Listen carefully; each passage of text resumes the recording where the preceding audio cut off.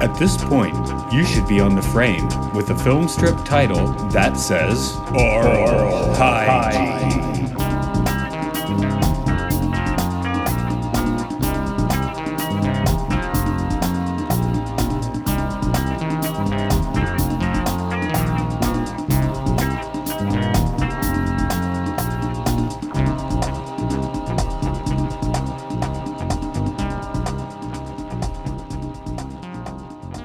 Hey, welcome to Oral Hygiene, where we talk about educational and caught films like I Am. With me today is a man. He's a man. Am I though? You're a man. Am I? You're not the man, are you? I don't have the man I'm the on this fuzz. podcast. I'm the fuzz, man. It's the This popo. is over. Okay. I'm shutting this club down. Rightio. So thanks for joining us today. Join us next week from the Pokey. But yes, it is the trip. There are no police, man. From 1967. It seems like there are like a lot of the trips, but this is the only one that matters. I'm going to be plenty snarky about this movie, but as I qualify that with the fact that this has remained in like my personal top 10 for like 25 years. I've never really liked this movie that much, but I do like all the people who put it together. So it's like, and my grievances with it are very like nitpicky. Like I just don't feel like it goes anywhere. No, probably unfair. That's a trip, man. Yeah, it's a trip. It's a trip to. I like drug movies, but I also kind of like when there's like either the guy's doom, where it's like there's doom. You know, even if it's just like some unfair like pretenses about drugs that aren't real. I like when there's either doom or some kind of revelation or death or just plain old exploitation or screaming. I don't know. It just sort of everybody sort of gets out of this okay, and that kind of feels like a cheat, I guess. Okay, so having said that, can you give this one like a plot?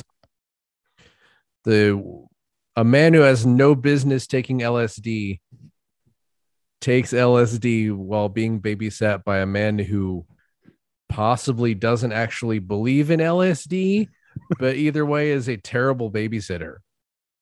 Yeah, okay, that's true. And then he kind of runs amok in a late 60s LA.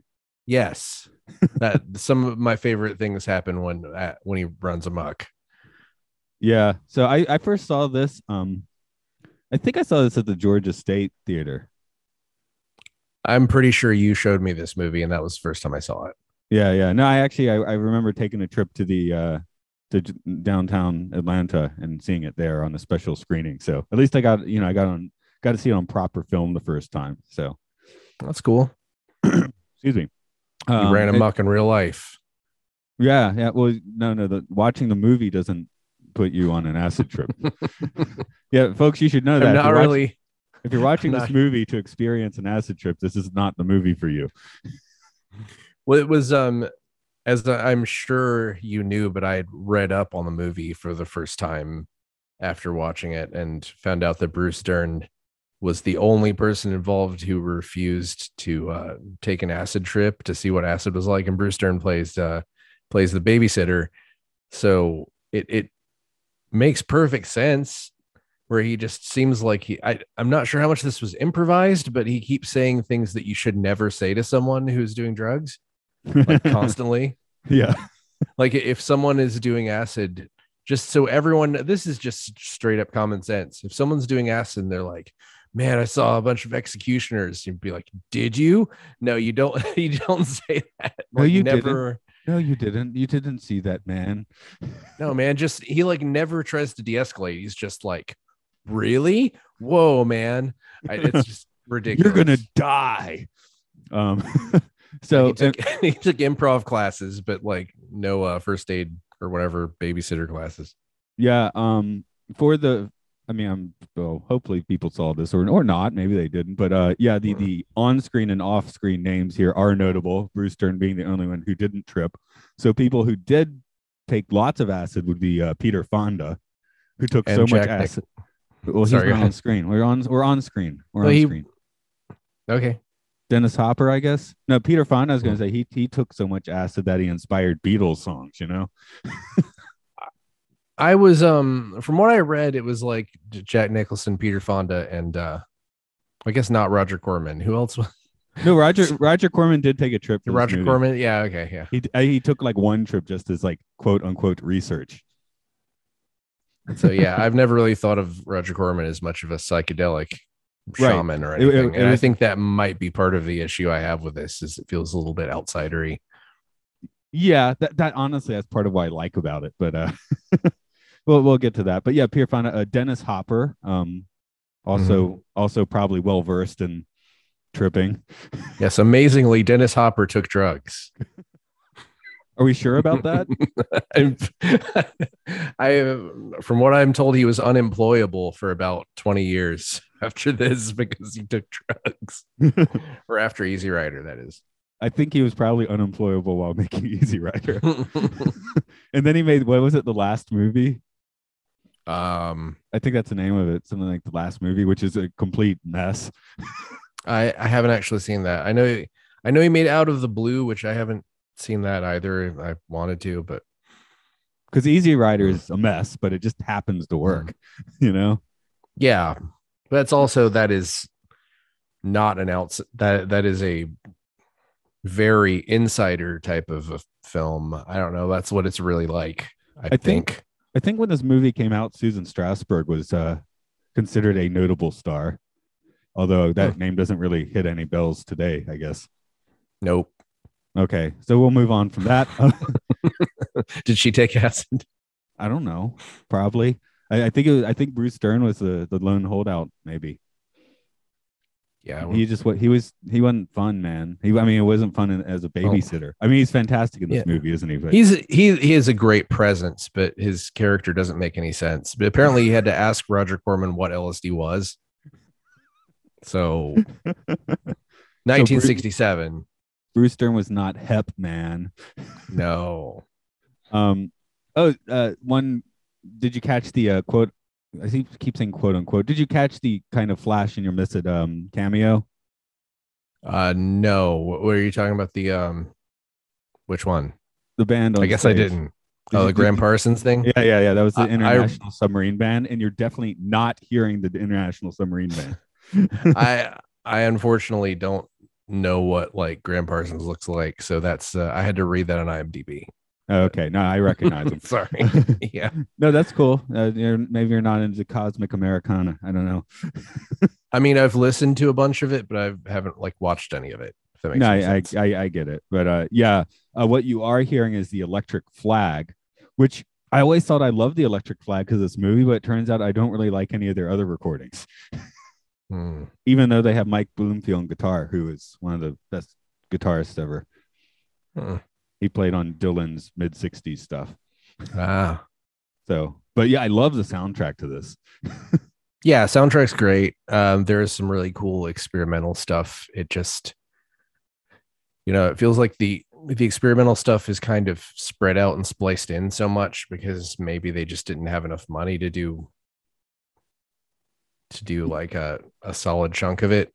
And this is AIP, directed by Roger Corman. Of course, they didn't have money.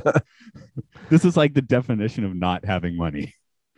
Well, it was like the sex scene where it was like where a kaleidoscope projected on them while they were doing it. That was pretty interesting.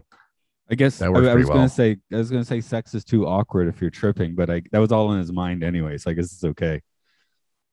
Yeah, it probably doesn't have to be.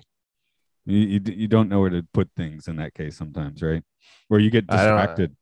Maybe you get distracted. I'm sure you can figure it out. Especially in the 60s, man. Sorry, I jumped on you. We're on screen, but yeah, Jack Nicholson wrote it, though you don't see Jack Nicholson because he was a screenwriter at this specific point of time, also writing The Monkey's Head. I believe wasn't something like Jack Nicholson wanted to star in it, and Roger Corman was like, "No, forget it, you can't." I don't know. Would Jack Nicholson be groovy in this movie?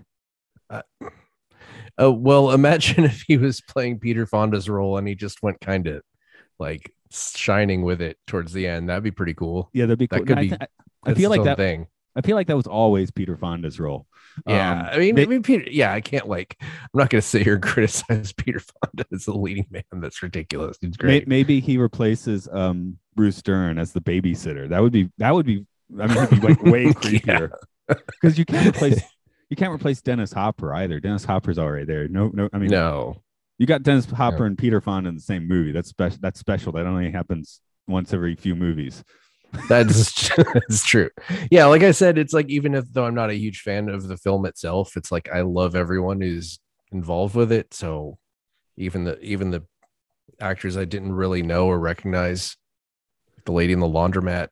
This is like you go to Disneyland, right? And you get the booklet at the front that reminds you of all the fun stuff at Disneyland. This is like that for like 1967. Like it's not really authentic, but it's not wrong necessarily. It's got all the right pieces there. It's official. This has the official.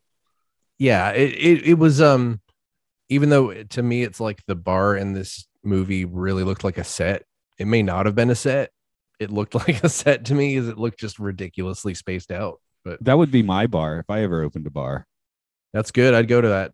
Yeah. But it probably wouldn't be that. It would either be much smaller than that, or all the drinks would be like $30 or what 3,000 yen. There's like a glitch in the matrix. Our images are all freaky on your end. Nope. There's a ghost in the machine. Okay, who cares? I don't watch this anyway. If you are watching and you're seeing weirdness, sorry, we're tripping. Yeah, I don't watch this either. Internet, come at me. The internet is tripping right now. Anyway, where were we? Yeah, I mean it's got like a who's who of like Laurel Canyon stuff. Are you familiar with the whole Laurel Canyon thing? Not really, no. That's just like Elektra Records is in there. That's where the Manson or no, maybe it's the next canyon over, but yeah. And you can get into the weird thing with like the CIA like made all the psychedelia and stuff. There's fun conspiracy theories about that. Is it like MK Ultra? Are these like MK Ultra participants? Sort of, kind of, because Laurel Canyon has this film studio, which apparently is used by the military, so they don't make actual movies there, but at the same time, it's the most productive film studio around. They just don't make things for the public. They're making all like military films. And perhaps moon landing videos. And moon landing video. Yeah, that would be where they shot the moon landing videos. Have you heard the mildly the more milquetoast conspiracy theory version of that yes, Kubrick did shoot the moon footage, but that's because basically what they got from the moon was unusable. Oh, I thought you were going to say that he shot moon footage just in case that like the astronauts blew up and they had to cover it up. That too. Yeah. Just in case they had him doing it just in case, which actually makes a lot of sense. I could see that happening. That's just covering your bases, Where there's the whole thing where like the New York Times has like the front page obituary for every president, like as soon as they're elected. Right. They have it ready to go. Like they have, I think it was, what is it? Like Dan Rather had like just showed somebody like, look, I got this obituary here. I can't remember what was the deal with that, but yeah.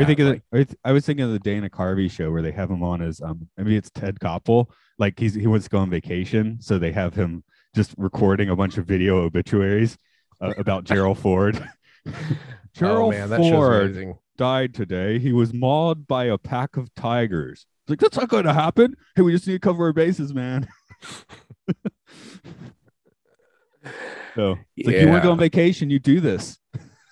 All right, Stanley Kubrick, film an obituary for JFK right now. Yeah. But and I feel like it is a fake window into that scene, but it's it's like if we went to make a movie about like our scene, man, like it would be fake, right? It wouldn't be like Yeah, I think it's a weird mix of like montage and it's a weird mix of like montage and obviously sort of reused sets from other things. I think isn't Bruce House in like a bunch of movies? I don't know. I'm not like super familiar with his body of work.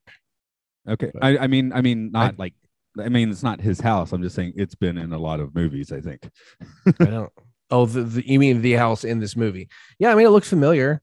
I thought really the opening scene looked really familiar as far as like it just looked like a beach that I'd seen 100 times. Right, was like that. Yeah, probably. So when you plotted, you're like a man who has no business taking LSD, but played by a man who took all of the LSD. Yeah, I mean, just give him nothing to do. I think it's the red sweater. The sweater was not hip.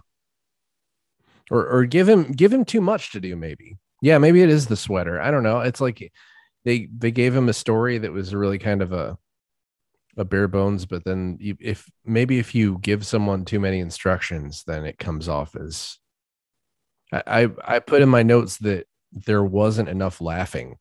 Like, I feel like nobody who does acid is going to not laugh at all.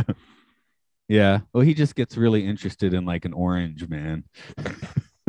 Yeah. But it's like almost maybe if Bruce Dern calmed him down a little bit more, he would be fine and would be laughing and having fun, and definitely wouldn't have just run off. Yeah. And thought he was dead. Yeah. Going into the closet was fantastic. What I like is what I love is after he sees the not dead Bruce Dern, he just like takes a picture and then runs. That was fantastic. Yeah, it takes a picture with a manual camera and just yeah, you can't check that one for a few weeks, I guess. But nope. But yeah, I do like how each of the montage sequences kind of take on like a different aspect of experimental film. That's true, and it was really cool how at the end of it tied it together, where the people chasing him on a horseback was his lover and his ex-wife. I mean, yeah, after that was at least planned. I sort of thought maybe it was just random, like they just had a couple of guys that were like on the set of Planet of the Apes. They were just like, "Hey, come over here and chase this guy for a second." Yeah. I'm just too used to Star Trek, and then that's like always what happens with the Star Trek, just reuses stuff because they had to. Things reusing. Oh, sorry. There we go. Dun dun dun dun. There's a few things reused from this movie that I thought was interesting. One, he has kind of like a hippie Luke Skywalker look, right? When he's in his dream sequences, and he kind of goes into the cave to face his self, Darth Vader style, I guess. So yeah. I don't really know if that. Well, I guess Lucas was around this scene, so maybe he did have that in mind. But the other one that's way more explicit is the joint passing scene is completely recreated in Easy Rider. Where the camera makes a complete 360 of joint passing. That's like, man, I was too high to notice, man. I didn't notice. It's in the Commune and Easy Rider, but yeah, here it was clearly done that way. Let's see what else we have. I think. Oh yeah, I wondered if Bruce was actually trying to seduce Peter Fonda. There's definitely a little vibe of that for a while. It's like you're beautiful, man, and he like strokes his hair. I'm like, eh. Yeah. So that was honestly, I think running was probably the correct thing to do. I mean, he did not. The thing about part of the reason why he's a bad babysitter is the stuff that makes him a bad babysitter also gives him the vibe of like, did this guy drug me? Because he's like, oh yeah, man, tell me all about it. Really? He sort of has that look to him where I was like, is this guy like up to something? But he really just sort of had no idea what drugs were. Yeah. And I think Roger Corman sort of just got out of the way, which, why not? It's kind of like suggested like he's the pro at this, right? But he doesn't really seem to have any actual knowledge. Yeah. He's like, what, really? Oh, man. So what? You're dying? Whoa, cool. It was really weird. That's a baffling performance. I'll just say that. And how do you respond to something like the living room? Let's go to the living room. Yeah, it's the way you said. That was one of my favorites. That was probably my favorite part of any of the scenes between them, because it's like, yeah, man, the way you said it, that's kind of real. Even though maybe I don't know.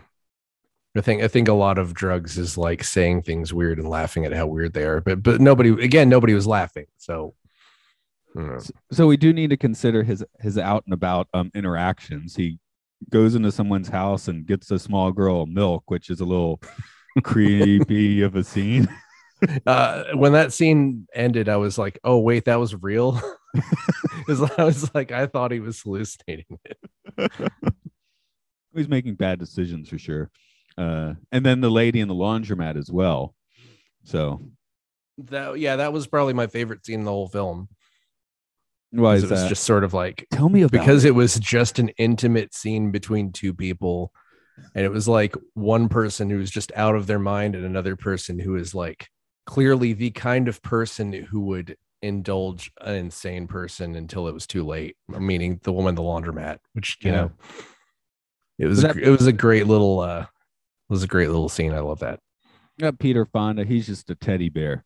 It doesn't even seem like worth using their character names talking about this movie. It's like, no, we're watching Peter Fonda. We're watching Bruce Dern. I tried to write down their names whenever possible, and they just keep leaving my brain. Yeah, it's like, no, I just kept writing Peter. So yeah, I mean, it's kind of like it's like a mockumentary, you know, like let's document our own lives, but let's like not do it for real. Yeah, I'm pretty sure Dennis Hopper is playing himself in this. Yeah. They actually went to Dennis Hopper's house, probably. Yeah, that was a real weed at Dennis Hopper's real house. His real friends. Yeah. They just come on over and film, man. It's cool. Hey man, are you gonna start filming? What? It's over already? What? Wow, what a trip. I mean, I want to say right here, but of course, Dennis Hopper is a consummate professional. But I mean, who the hell knows? Really, unemployable Dennis Hopper. I mean, it's consummate professional, right? Consummate professional. Maybe that's what I like about this movie. It is just on a weird edge of like Hollywood production and like being unhinged. Where Easy Rider is just completely unhinged, right? Yeah, but also Easy Rider has a pretty clear narrative thrust. I don't know. It has a even though it's sort of a slice of life movie, it still has it feels like there are stakes and the story moves, and this sort of just hanging out, kind of like a Kevin Smith movie. Which that's kind of what I like about it, though. We're just kind of hanging out, right? I mean, like you said, you like the drug movie that has the narrative that ends in death and destruction or madness, right? So, but this one's just kind of hanging out. We're gonna trip with the consummate hippies for a few minutes and then get on out of there. Yeah, like the last movie I saw that I think is a really good drug movie is probably Midsommar, and you know how that ends. No, actually, I don't, because I haven't seen it. But great mushroom portrayal in that film. Okay. His last interaction, he meets the like super judgmental waitress in the hippie bar. Yeah, it's somebody who apparently has never met anyone who's on drugs before. She's like, "Oh, wait, you're on drugs." It's like a Sunset Strip 1967 like psychedelic club. It's like she's never seen. Maybe it's her first day. I don't know. She just came in from Nebraska. You know, she's going to make it big in the film business. And hey, she has a featured performance in The Trip, so I guess it worked out well for her. Yeah, as we all know, she went on to someone check IMDb. Someone check at IMDb and yell at the podcast. Someone's like, she was in something. She was the guiding light. It turned out the end of the soap opera Guiding Light that she was the guiding light the whole time. The guiding light. I gotta add the if you talk about guiding light, I think. At the end of the series, the angel on the Christmas tree came to life and nuked the town, and she was the guiding light, and that's who that was. Right. See, we're soap opera. You know, we know all about it. I hope someone's yelling at the podcast about how that's incorrect. But you were saying that there is a version where at the end of it the screen cracks, implying that he was insane. I don't remember that at all. Yeah, I feel like the studio requested that, so it didn't come across as a pro-drug movie. And I think my DVD does it, but I watched on YouTube last night, and it does not do that. It just goes straight into all the like kaleidoscopic imagery, which is my favorite end credit sequence ever, by the way. It's a great end credit sequence, but I do like the idea that they were just like, but he's insane. I sort of like the end of Drunken Master 2, where Jackie Chan was like just mentally like was brain damaged from drinking all the gasoline, but they cut that out for the American version because it was problematic. I usually give options for my students. I'm like, what's your favorite drink? And if they're still staring at me because they're a foreign language, lesson, and they're confused, I can start giving options like, okay, milk, melon soda, gasoline. Sometimes kids choose gasoline. All right. What are some other ones I throw in? Toilet water sometimes. I mean, toilet water, that could be even worse if it was eau de toilette. Yeah. I'm wondering that. No. Yeah. Okay. Anyway. But then that's like, what are they going to be doing? What are they doing taking English if they're going to go to France? Right. Okay.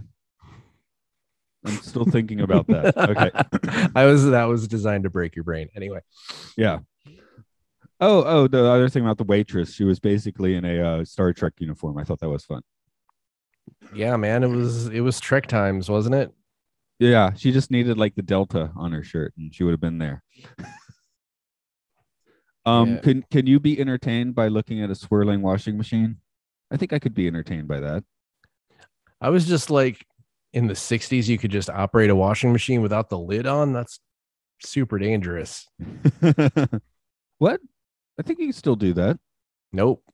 Oh, maybe Japanese ones do that because they assume people aren't idiots more, I guess. Yeah. Japan is definitely like a no training wheels kind of a society where you probably would just be like, yeah, you can actually kill yourself with any of your appliances if you just don't know how to don't know to close the door first. So I'm relatively obsessed with weird psychedelia and stuff, and for me this is sort of like if someone was like, I want to see weird psychedelia, I'd probably point them to this film. Where would you point them? I feel like maybe you've got something else on your mind. Holy Mountain. Okay, that's a good one. Yeah. But that's so much metaphor and stuff, right? Because this is like you said, this is kind of Kevin Smith hanging out, maybe, which is the appeal for me. But you maybe don't want that. I mean, I tend to like things that are very like unflinching and just even just the end of 2001, or you just watch 2001 entirely, because then you basically are kind of slowly taken off guard for 2 hours and then hit with some of the most upsetting psychedelic stuff ever. And you should play Pink Floyd's Echoes when it has the Jupiter Beyond the Infinite. That's when you start Pink Floyd's Echoes. Works out perfectly. Not like the Wizard of Oz thing. Not like that. That doesn't work. That does not work at all. Because does not work.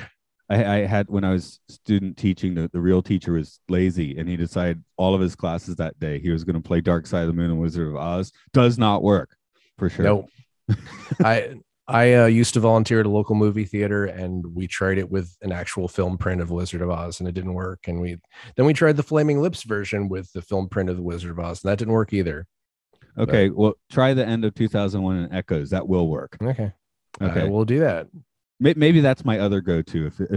If of course, that you start the movie there, you have even less narrative structure, don't you?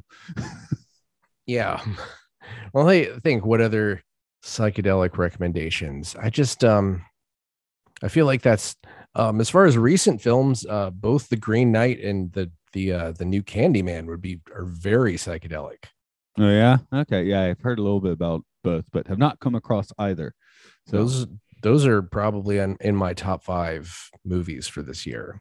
Those are both very slow, intense, unflinching. Green Knight is almost like a cross between 2001 and Dead Man. Okay, which is another one. I would recommend Dead Man to someone who was down with some black and white, who was absolutely not feeling like depressed. that's something. I love that movie very much. That's a tough pill, but it's an amazing film, and very that's what I was talking about as far as Doom. I mean, Johnny Depp, I think, is just pretty much on mushrooms or dying the entire time. And yeah, of course, I would, that's in black and white. I do agree it's highly psychedelic, but for the gold standard, I need some Technicolor. So check out The Green Knight. I think you'll be into it. Okay, groovy. And Midsummer, Midsummer again. If you have to make sure you're not feeling terribly depressed to watch Midsummer, because that's also kind of a downer. Right. I guess we're wrapping this one up. I think your film festival's over when this one hits. Is there anything else on your horizons? Hey, I'm done with my film festival. Everybody get vaccinated, please, if you're not vaccinated already. That's my plug. Is that what you're doing at the film festival?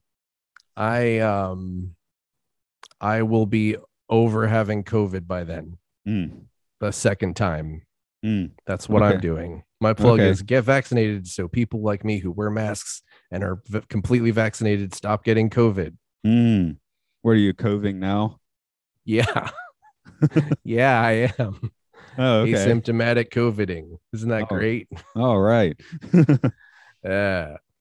No, it still hasn't. Still not really on the streets of Nagano so much, weirdly, I guess. But yeah, you're not going to have an outbreak like we are, I don't think. Yeah. Because I was, I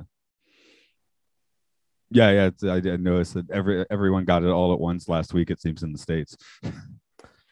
Yeah, a bunch of people I know who are completely careful and isolate and mask and get vaccinated and all are getting it. So that's, Right. Yeah. Okay, as for this one, it is what podcast is this? It's Oral Hygiene. It's on It's Luke Twitter. Loves Pokemon.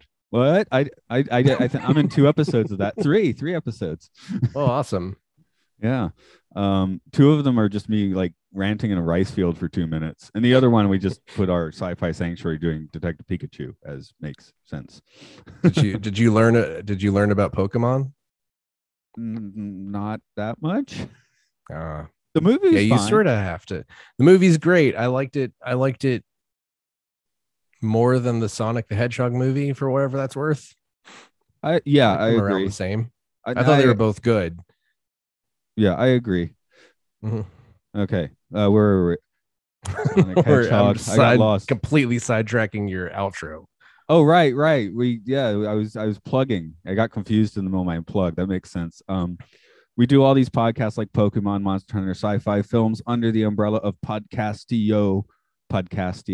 So do that. There's Time Enough Pod, or we do the Twilight Zone. Mark does some of the Twilight Zone. That's the first time we actually said your name in this podcast. That's Mark. He's just a man. I mean, if they searched the podcast app for my name and that's how they found this episode, then they saw it there. They worked it out that way. Okay. I'm sure they did that. Thanks, listeners. You can find me on Stunrunnermusic at twitter.com, where I don't tweet anything. Okay. Well, let's all find our ways into a closet and trip out, man.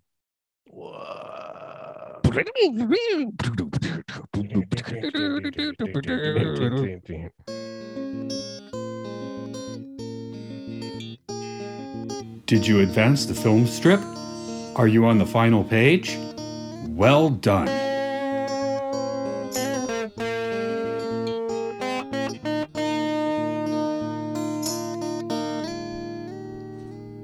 Explode beyond our limits on a rambling sojourn in the voyage for the truth that we dare to emerge reborn. Here now at Point Swan Song.